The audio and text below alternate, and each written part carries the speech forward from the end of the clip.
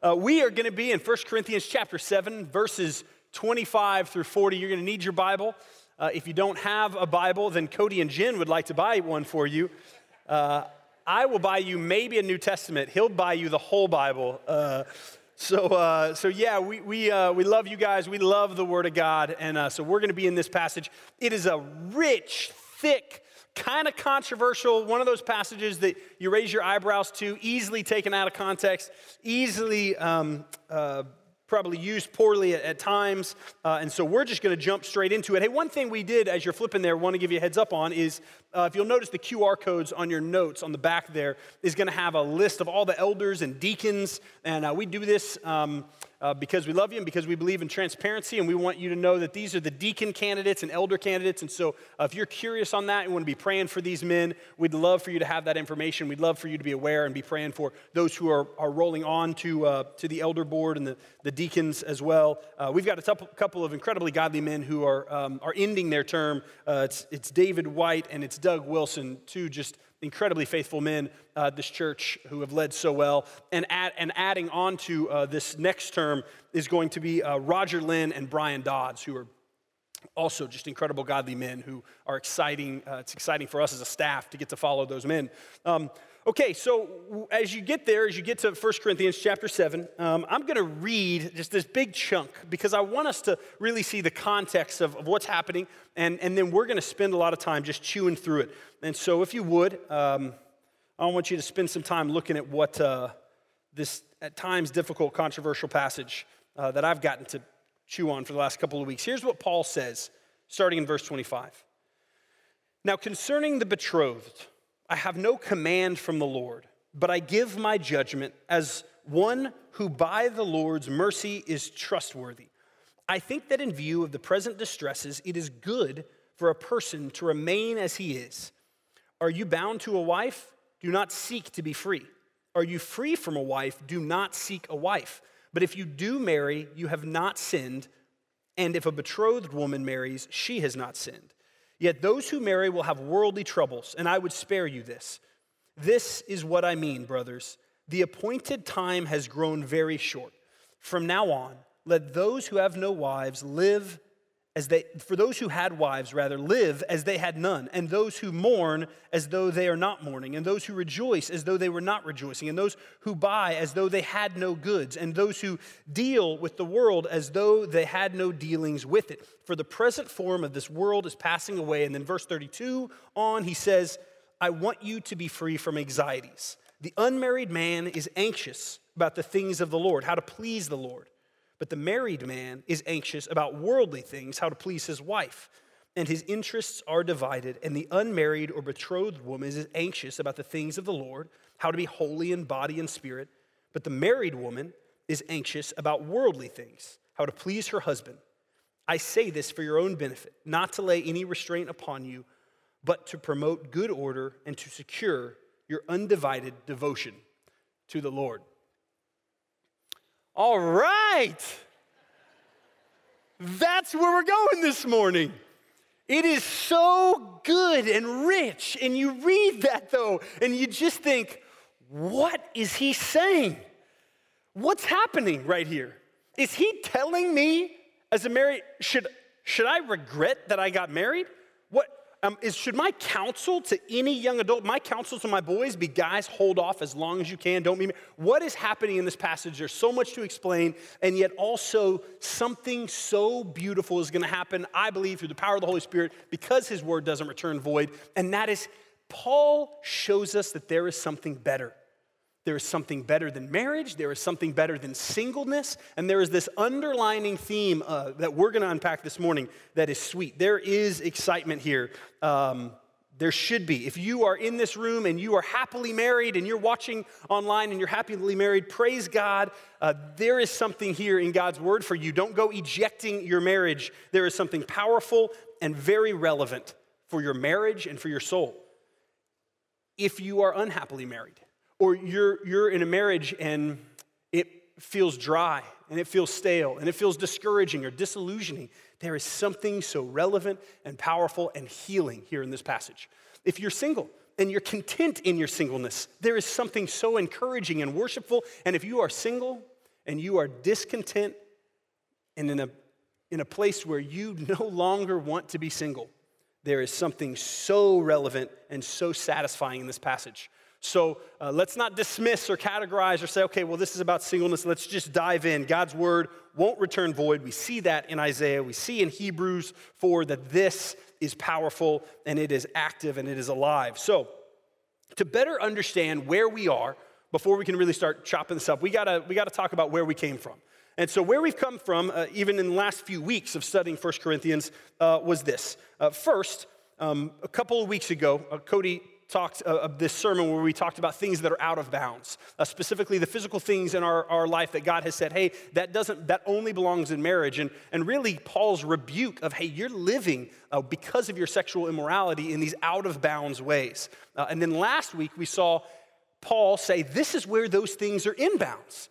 Those things are in bounds in a God-designed marriage, and it's this beautiful thing. And so we've seen that. And then even in 1 Corinthians chapter 7, verses 6 through 24, the passages right before this, Paul then continues to answer these questions and give specific exhortation for married couples, for married people, for single people, and for widowed people. And then here we land at verse 25. And so that context is really important because here's what's happening. There's something better than marriage. And we see Paul alluding to this. And so he's already talked to people about saying, hey, here's what's out of bounds. You can't do this. But in bounds in marriage, that's good. And it's God designed. And it's sweet. And it's appropriate. And it's where it belongs. And it should be encouraged in bounds. And so what you have here is people saying, well, then everyone should just hurry up and get married. Well, okay, if we can't do that out of bounds, and if we've been living in immorality, okay, but you're saying now here is in bounds, so is the answer then marriage? Is the answer then, I need to get in bounds and marriage is gonna solve my problems? Marriage has gotta be my priority, and Paul is saying that marriage is not the answer in this passage.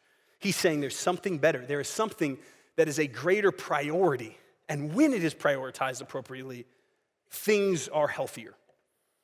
So I wanna get to that and this more important priority, but I don't wanna rush there. I don't want to rush there without really sitting with this honestly sweet but complicated text. We're not going to rush fast to application. We're going to see this passage, what it's saying, and we're going to start with this very bold and very straightforward counsel from the Apostle Paul, verses 25 through 35, where he is counseling those who are singled and widowed to remain as you are. I mean, Paul is clearly in these 10 verses that I just read, he is giving the counsel for those who are single, for those who are widowed, remain as you are. Remain as you are. And there's a couple of reasons that are really important that Paul seems to be giving this counsel. And the first reason we can see in verses 25 through 31. And so we're going to spend a good chunk of time in those verses. And it's that when the Corinthian believers remained as they were single, they stayed single. When they were married, they stayed married. When the Corinthian believers in the first century church that Paul's speaking to, when they stayed as they are, it kept their hearts undistracted by worldly troubles. And so by remaining where they are, one of the reasons that Paul gives this kind of broad and bold counsel is because of this reason that it keeps their hearts undistracted by worldly troubles. Now let's look closely at this. And I might stop and start a lot because there's a lot of explaining. But it'll be good. Verse 25. Look what Paul says. Remember what he says. He says, now, concerning the betrothed, I have no command from the Lord, but I give my judgment as one who by the Lord's mercy is trustworthy. Okay, stop. Okay, what does he mean? Right? The word betrothed literally means virgin. And so what he's referring here to is potentially a woman who has remained a virgin or is promised in marriage, or a man who is promised to marry a woman. And so he's talking really about people who are unmarried. That's what he means there when he says betrothed. And pay attention to this. It's so important because what does he mean when he says he has no command from the Lord? It's in the Bible. This whole thing is a command from the Lord. So when Paul says in verse 25, I have no command from the Lord, but here's what I have to say and here's my judgment, what are we to do with that? And that's really, really important because what he's telling his audience there is he's saying, hey, this issue right? I want to give some boundaries to this issue before I start dropping a bunch of authoritative bombs. And this issue that he's addressing here, and this nuanced issue of marriage and singleness, is not a black and white issue. He gives commands all throughout Scripture, right? He gives commands to stop stealing. He gives commands to stop dragging your conflicts with other believers into the public square. He gives commands to stop bickering in public. That happens all throughout here, right? To flee from immorality. He gives commands. But here, remain as you are. Paul is admitting, hey, this isn't a black and white, timeless truth meant to be applied broadly to everyone throughout history. This is important because it's going to lead us to then really dig deeper to what is he saying. Deeper than the surface of his admonition to see what is the point of all this. So don't miss that little line in verse 25. Don't dismiss that little line. And also don't dismiss the rest of this command he's going to give, the rest of this counsel he's going to give, because it is absolutely authoritative. It is authoritative as Paul is speaking trustworthy truth to the church, as it says in that verse. So, verse 26. Verse 26 and 27. I think that in view of the present times, it is good for a person to remain as he is. Are you bound to a wife? Do not seek to be free. Are you free from a wife? Do not seek a wife. Let's stop there. Let me make another important observation and explain really the context that's happening here. This line, in view of the present distresses, is good. It is good for a person to remain as they are. That's a really important line. And so there's so much to cover this morning, and so we're going to go fast, but I want to slow down on some of these key things that are important for us to understand, and that's one of them. The context of what's happening in Corinth is going to help us understand how to interpret Paul and the Word of God, this authoritative counsel to us. And what was happening in Corinth was persecution in a pretty unprecedented way, right? Persecution was there, and also persecution was on its way. I looked at probably about half a dozen different commentaries with biblical scholars who all had slightly different nuanced ways of how to interpret this idea of what does he mean, present distresses? What's that referring to? And people said it was persecution. People said it was the prophetic knowledge that Paul had that a wave of persecution was about to hit in a pretty seismic way. People referred to it's very possibly a huge famine that was happening at the time. It's an apocalyptic event that's happening in Corinth. The point was this. There's outside persecutions that are coming. And they're there and they're on their way. And it's really important that because of those present distresses in first century Corinth, that Paul is saying, hey, there is a wave of trouble. We're drowning in trouble. So stay as you are. That's really important. And then look at why. He kind of explains and gives more of a caveat to that in verse 28. But if you do marry, you have not sinned. And if a betrothed woman marries, she has not sinned. Yet those who marry will have worldly troubles, and I would spare you that. Paul here is referring, it would seem, to internal conflict. So we see in the couple verses before that there's external conflict as a part of the reason why he's saying, hey, your attention is going to be distracted by worldly trouble if you get married. That worldly trouble is here, and it's going to distract you. It's coming from the outside, but here he alludes to this idea of you're going to have worldly troubles internally, within your marriage. Because of your marriage, it's going to produce worldly troubles in your personal life. And you're not going to hear a pastor on any of these stages at Christ Chapel ever dog marriage. It is a good gift from the Lord.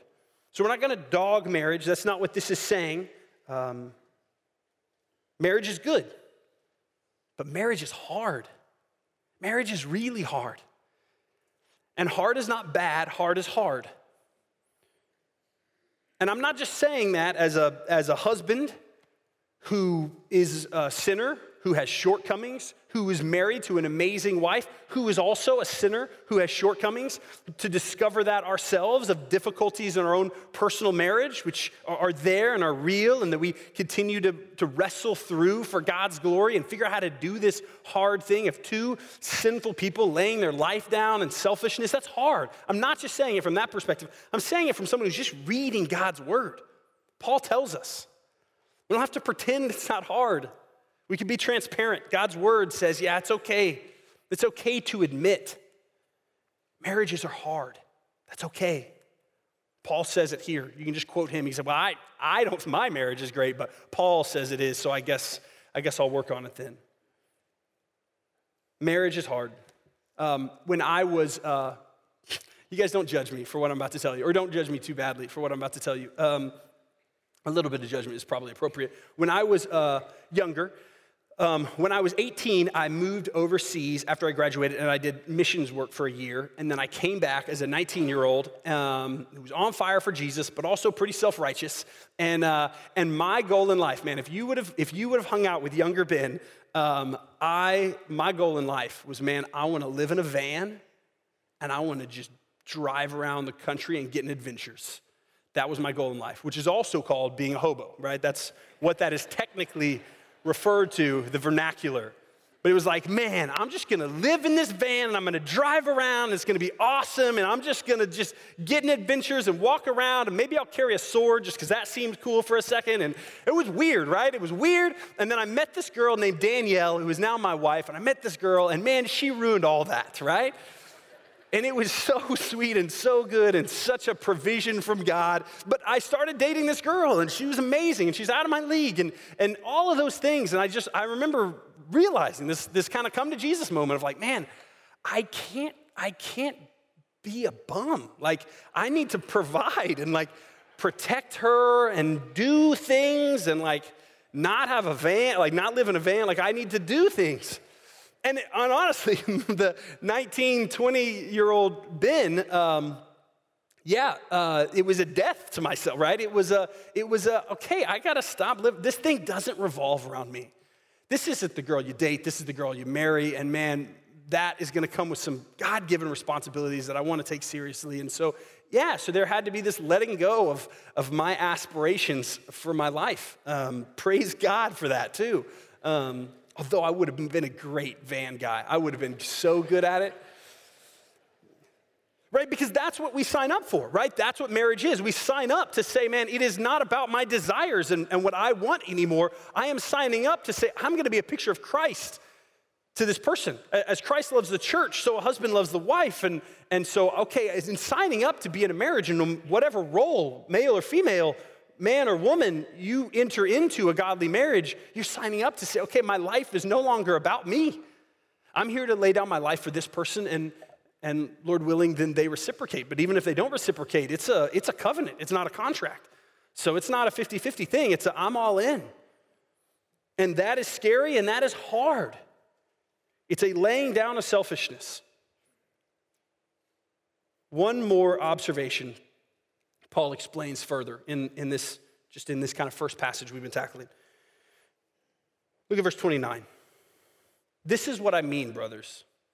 The appointed time has grown very short. From now on, let those who have wives live as they had none, and those who mourn as though they were not mourning, and those who rejoice as though they were not rejoicing, and those who buy as though they had no goods, and those who deal with the world as though they had no dealing with it. For the present form of this world is passing away. There is so much to be said here and not enough time, but I want to put this in front of you from what Paul is saying here. We can't ignore the urgency that Paul keeps ever before his disciples. I mean, Paul does this consistently throughout all his letters. He is so good at it. He has his eyes set, his lens tuned in to eternal things. The apostle keeps that perspective so well here, right? Jesus is returning. Jesus is returning, and when Jesus returns, he is coming as king, and he is coming as judge. The point is clear. Married folks are easily distracted. That's what it's saying. Hey, married folks are really easily distracted and easily lose sight of an eternal perspective, for the time is short, and the time being short is a death sentence to those who don't know Christ. It is a death sentence to those who don't know Christ. He's coming back. And Paul is trying to make sure we don't lose sight of that. He is coming. The time is short. Don't get distracted. If you're married, you're so easily distracted. Let me tell you honestly how much time, or just give you a ballpark of how much time in this last maybe month or season, I've gotten to spend on focusing on those who are not in Christ. I would humbly, but honestly, say I have probably spent an above average amount of time on it. In preparing what I get to do around here, in my role, in praying for neighbors and praying for friends. My heart beats for the person on the outside. It beats fast for that. And I would say, especially in this season, as we're ramping up to reach young adults and college students and whoever God puts in front of us, my heart beats fast for that. And I would say I spend an above average amount of time caring and my energy and my prayer toward the lost, towards those who it is a death sentence because they don't know Christ, but he's coming back. Now, if you were to ask me, okay, great, how much time do you spend on the worldly troubles of your immediate family, right? Getting my kids out the door and packing their bags and helping my wife who just started an incredible full-time job and supporting that and her supporting me and other responsibilities and kids and this and that. And I would say, even though I spend a good amount, I would say it's 20 times more. 20 times more time and energy do I spend on just the immediate head down, just trying to stay afloat, urgent life of football games start next Saturday, and then the Saturday after that, my son will start soccer at the same time as my other, and then this, that is our life, and we're doggy paddling to do that, and so easily distracted, and Paul's saying there's so many distractions built in to this good thing of marriage, but so many distractions built in, and he's saying the time is short. There's an eternal perspective that we are getting distracted and losing sight of. That is why Paul is giving this counsel. It's important, and we are easily distracted, but also, Paul's about to make the point that remaining as you are keeps your heart undivided to the Lord. So it's not just that we are distracted in this section we see, it's also that we can easily become divided. But here he says, if you remain as you are, you're gonna remain undivided. And there is a difference between undivided and undistracted. Let me show you. Verse 32 through 35. I want you to be free from anxieties, he says. The unmarried man is anxious about the things of the Lord, how to please the Lord, but the married man, he's anxious about worldly things, how to please his wife, and his interests are divided. And the unmarried or betrothed woman is anxious about the things of the Lord, how to be holy in body and spirit, but the married woman is anxious about the worldly things, how to please her husband.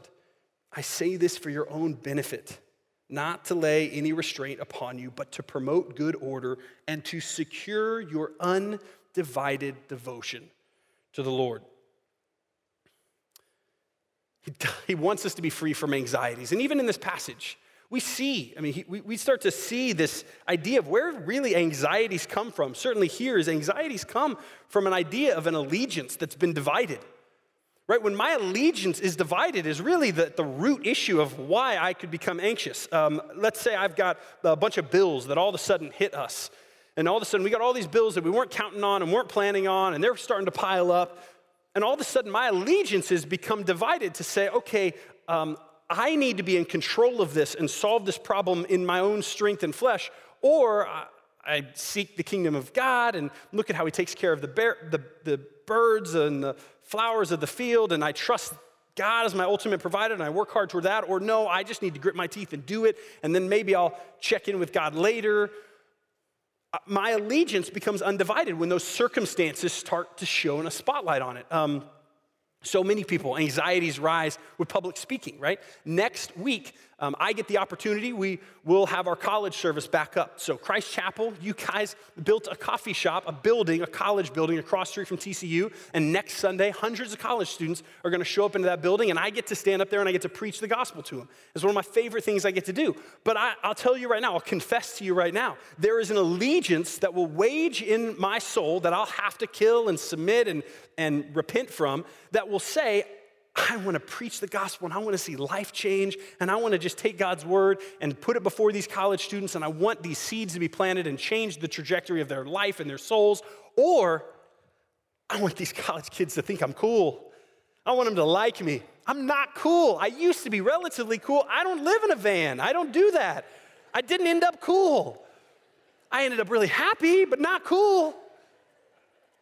And there's that war, that people pleasing in us becomes this anxiety because our allegiance is audience of one. This is for you, my king. Or, oh man, I want this to succeed. I want my business plan to work. I want these people to like me. I want to be praised for whatever it is. Our allegiances being divided produce anxieties. Those who are married, their allegiances are going to be naturally divided in the design of marriage. But that's not a bad thing. It's a reality. It's a reality. Their priorities and devotion to the Lord are going to be divided. Church, let's say I lived in Afghanistan and I got my kids on the couch with my wife and somebody comes and knocks on the door and it's persecutors and I know who it is.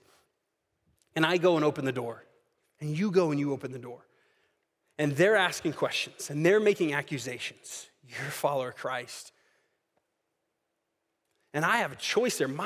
Don't tell me that my allegiances won't be massively divided in that moment. The amount of troubles, the current reality in that place, in that context, in Afghanistan, to be able to be a father, to stand at that door, being asked questions, and having my kids and my wife praying for them to go away. My allegiances, I'll tell you right now, would be really divided. I know what I would want to say. I trust the Lord. He is my ultimate provider. He is my ultimate protector. I'm going to keep my eyes fixed on you. And Lord, do your will, protect us. But God, here's who I am. But I know my allegiances will be, I got to do whatever it takes, say whatever it takes to protect my kids, my wife. My allegiances are divided. My focus is divided. It is.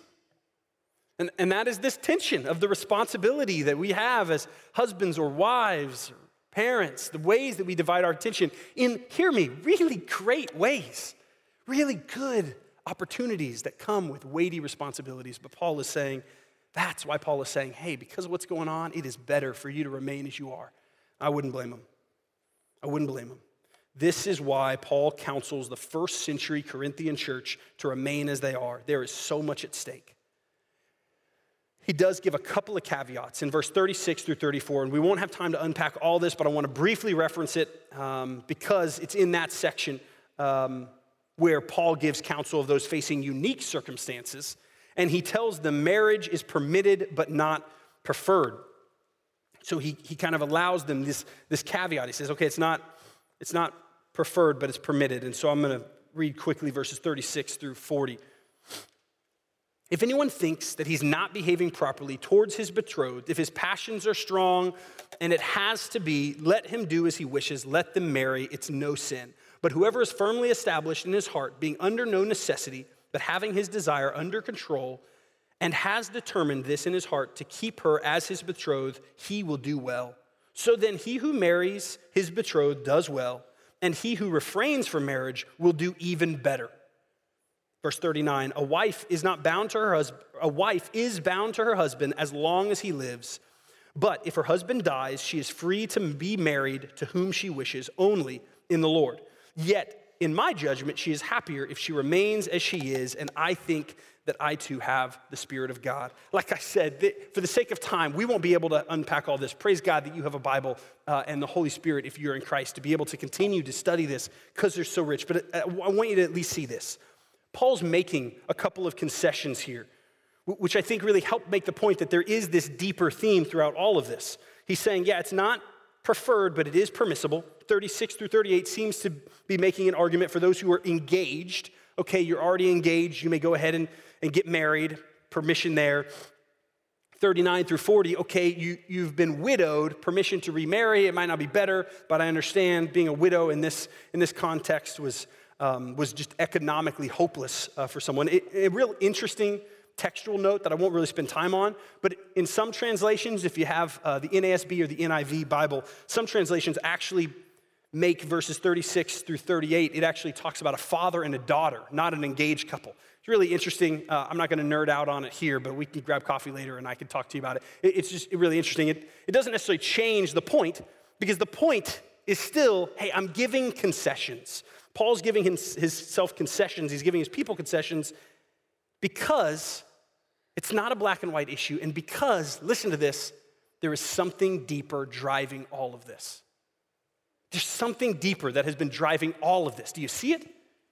It's a universal command, right, here in the scripture. It's not a universal command to stay single for those who are single. It's not an assault on marriage to produce some sort of regret for those who are married. It's verse 35. Look at verse 35 with me again. He defines, look at what's happening in scripture. Look at this interesting argument and look why I'm saying it. I say this for your own benefit, not to lay any restraint upon you, but to promote good order and to secure your undivided devotion to the Lord. Verse 35 is the key to understanding what is Paul doing here. Black and white, it's okay to get married, but here's what he's saying. The world was falling down around the Corinthian believers. There's out of bounds, right? And then there's this inbounds in marriage of how these gifts that God has given could play out. And so marriage must be the driving priority, right? And he says, no, marriage isn't the point. Marriage isn't the savior. Marriage isn't the priority or the focus. There's something better. Prioritize Christ. Undivided devotion to the Lord. That's the point. At all costs, whatever it takes, whatever circumstance you're in, how do you get yourself to a place where you can have your devotion to him? There is this timeless truth applicable to everybody in this room, everyone watching on the internet campus, wherever you are in life, either married or single, maximize your devotion to the Lord. That's what he's saying. This is not just about stay single or stay married or ultimately, this is about maximize your devotion to the Lord. And the case study just happened to be about marriage in this first century context with a lot of persecution. But the point is timeless. How do you maximize your devotion? That's what we're designed for. How do you do that? Now, devotion is this idea of a wholehearted pursuit.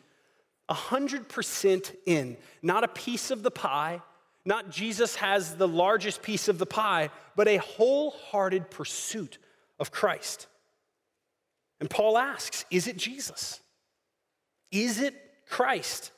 Paul is pointing out that even good things, right, good things like marriage, right, they can divide our devotion. Are we more devoted to our jobs and our careers than we are to Christ? Are we more all in our workplace than we are in our walks with Jesus Christ? Are we more all in? Are we more devoted to our kids? Again, good things. But have they become the priority in our life? Have we made them sitting on the throne? And what are we teaching them when we do that as parents? Maybe it's our image, right? That we are devoted to our image. Maybe it's that we're devoted to what we want and our selfishness. It can be good things, it can be bad things, but our hearts get out of whack so easily. And Paul calls us back in. Whatever it takes, be devoted. Christ wants all of it. And so there's some diagnostic questions we put there on the notes for you to just look at and read. And between you and the Lord, spend some time this next week just asking yourself some of those questions. Just ask yourself, am I following the Lord or am I pursuing worldly ideals? Man, where's my time? Where's my resources going? Is it for the Lord? Is God just kind of a piece of the pie? Am I looking to obey the Lord or am I tangled up in anxieties? Where are my allegiances? Maybe talk to the Lord and identify, are there a lot of anxieties? And if there are a lot of anxieties that you're walking in, okay, well, maybe that's a red flag that reveals, hey, there's some devotion that isn't focused on the right spot, or am I fulfilled by the Lord, or am I seeking satisfaction in a spouse? Whether that's the idea of a spouse for those who are single, or the spouse that you have. You're finding your satisfaction in your husband or in your wife. That great lie from Jerry Maguire that you complete me. They're not designed to complete us. They're designed to push us to the only one who can really complete us. That's what marriage is. My wife is not my completion. I am not her completion. So where do we go from here? Two places, two application points. First is this: we have got to identify and avoid the traps of the world. Those traps that distract and divide our attention, that steal our devotion from the Lord, those things that Paul warns about. Certainly here, he's making this huge case for marriage and the betrothed and the engagement process. But where are those traps that steal your attention from the Lord? Hey, if you are single, if you're single, let me just talk to you for a second. If you're single and you desire that, first of all, it's not lost on me that a pastor who's married to an amazing woman and has 2 beautiful kids sitting here telling you, hey, singleness is great. I get it. That's hard to swallow. So don't take it from me, right? Take it from God's word. That God's saying, hey, there is something better. Even in your singleness, even if that's not what you desire, even if you desire a wife, you desire that companionship, you desire a husband, you desire that companionship, it's a good thing. God's saying, yes, but trust me, there is still something better. That is not the end goal. Want a marriage? Then pursue it. Pursue it. But pursue Him first and foremost. Let Him drive that. Move towards marriage with that perspective. It's okay to desire what is good and what God has said is good. But do we idolize it? Do we idolize it? Because that's when it becomes worldly trouble. Is marriage the key? The Bible says no. No, it isn't. And so prioritize correctly. You might not be content in your singleness. You really might, and I understand that. And that's a safe and okay place to be. But you can be satisfied in Christ. There are things to do. There is a work to be done right now. You are not sitting powerless waiting for the solution to come. You right now can be a part of what God's doing. You can chase after Christ in a devoted way. That is what this text is referring to. Now, married couples. Let's say you're married, man. There's so many traps to avoid here. There's the busyness that we talked about and the sports and the kids and good things.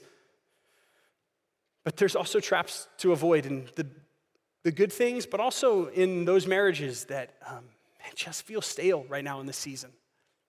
We love you. We know this marriage is hard. And it feels stale and maybe you feel discouraged. Maybe you feel really disillusioned. Wasn't what you thought you were signing up for, or it used to be, and now it's not. We get that. And Paul says, yeah, that's a part of the reality. It's going to be hard. It's going to be really hard. But don't give up. Don't give up, and you have something better right now at your fingertips. Maybe you can't control him or you can't control her, but you can control your walk with Christ. You can chase hard after this God who offers more of himself, to be devoted. We are not designed to be generators to fuel and give life to the other person that we're married to in a marriage. That doesn't work. We'll just drain each other. That's not how it works. We're designed to be conduits who are connected to another source and connected to each other. And so we're encouraging. But if you find yourself in a marriage or in a season of marriage that you feel just discouraged, be encouraged that there is a source out there that you have been offered if you are in Christ Jesus to hold on to. And then holding on to your spouse as well and being a conduit to that and running towards Jesus and finding satisfaction and finding joy. Last thing is this. Cultivate a love for Jesus. Avoid the traps, but also cultivate a love for Jesus. You are loved, right? Even through all of the trials and all of the hard things that we go through, we have a God who says, I will provide, I am trustworthy in good seasons and bad seasons. And so God's word is telling us, okay, we've got work to do. We can cultivate this love for Jesus. I can invest, I can spend time in my walk with Christ. The things that I can't control, I have to lay at his feet. The things I can control is a God who says, come to me. No matter where you are, because of Christ Jesus, he says, come to me. And I will take your burden, and I will take your load, and I will make it light, and I will carry it. Run towards that God. Be encouraged, be challenged. Let me pray. Father, we love you.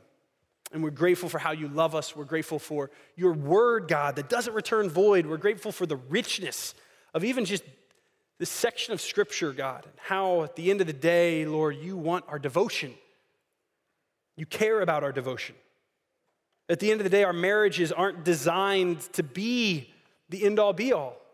Father, would you protect my brothers and sisters who are single and are chasing after what is a good thing? Would you protect them that they wouldn't chase after that good thing as the ultimate thing? They'd be able to walk out of here encouraged that there is work to be done in their walks. And God, for our marriages, that they would be encouraged that no matter where they find themselves in this season, you can be our source. You are our satisfaction. Will we draw near to you? In the name of Jesus, amen.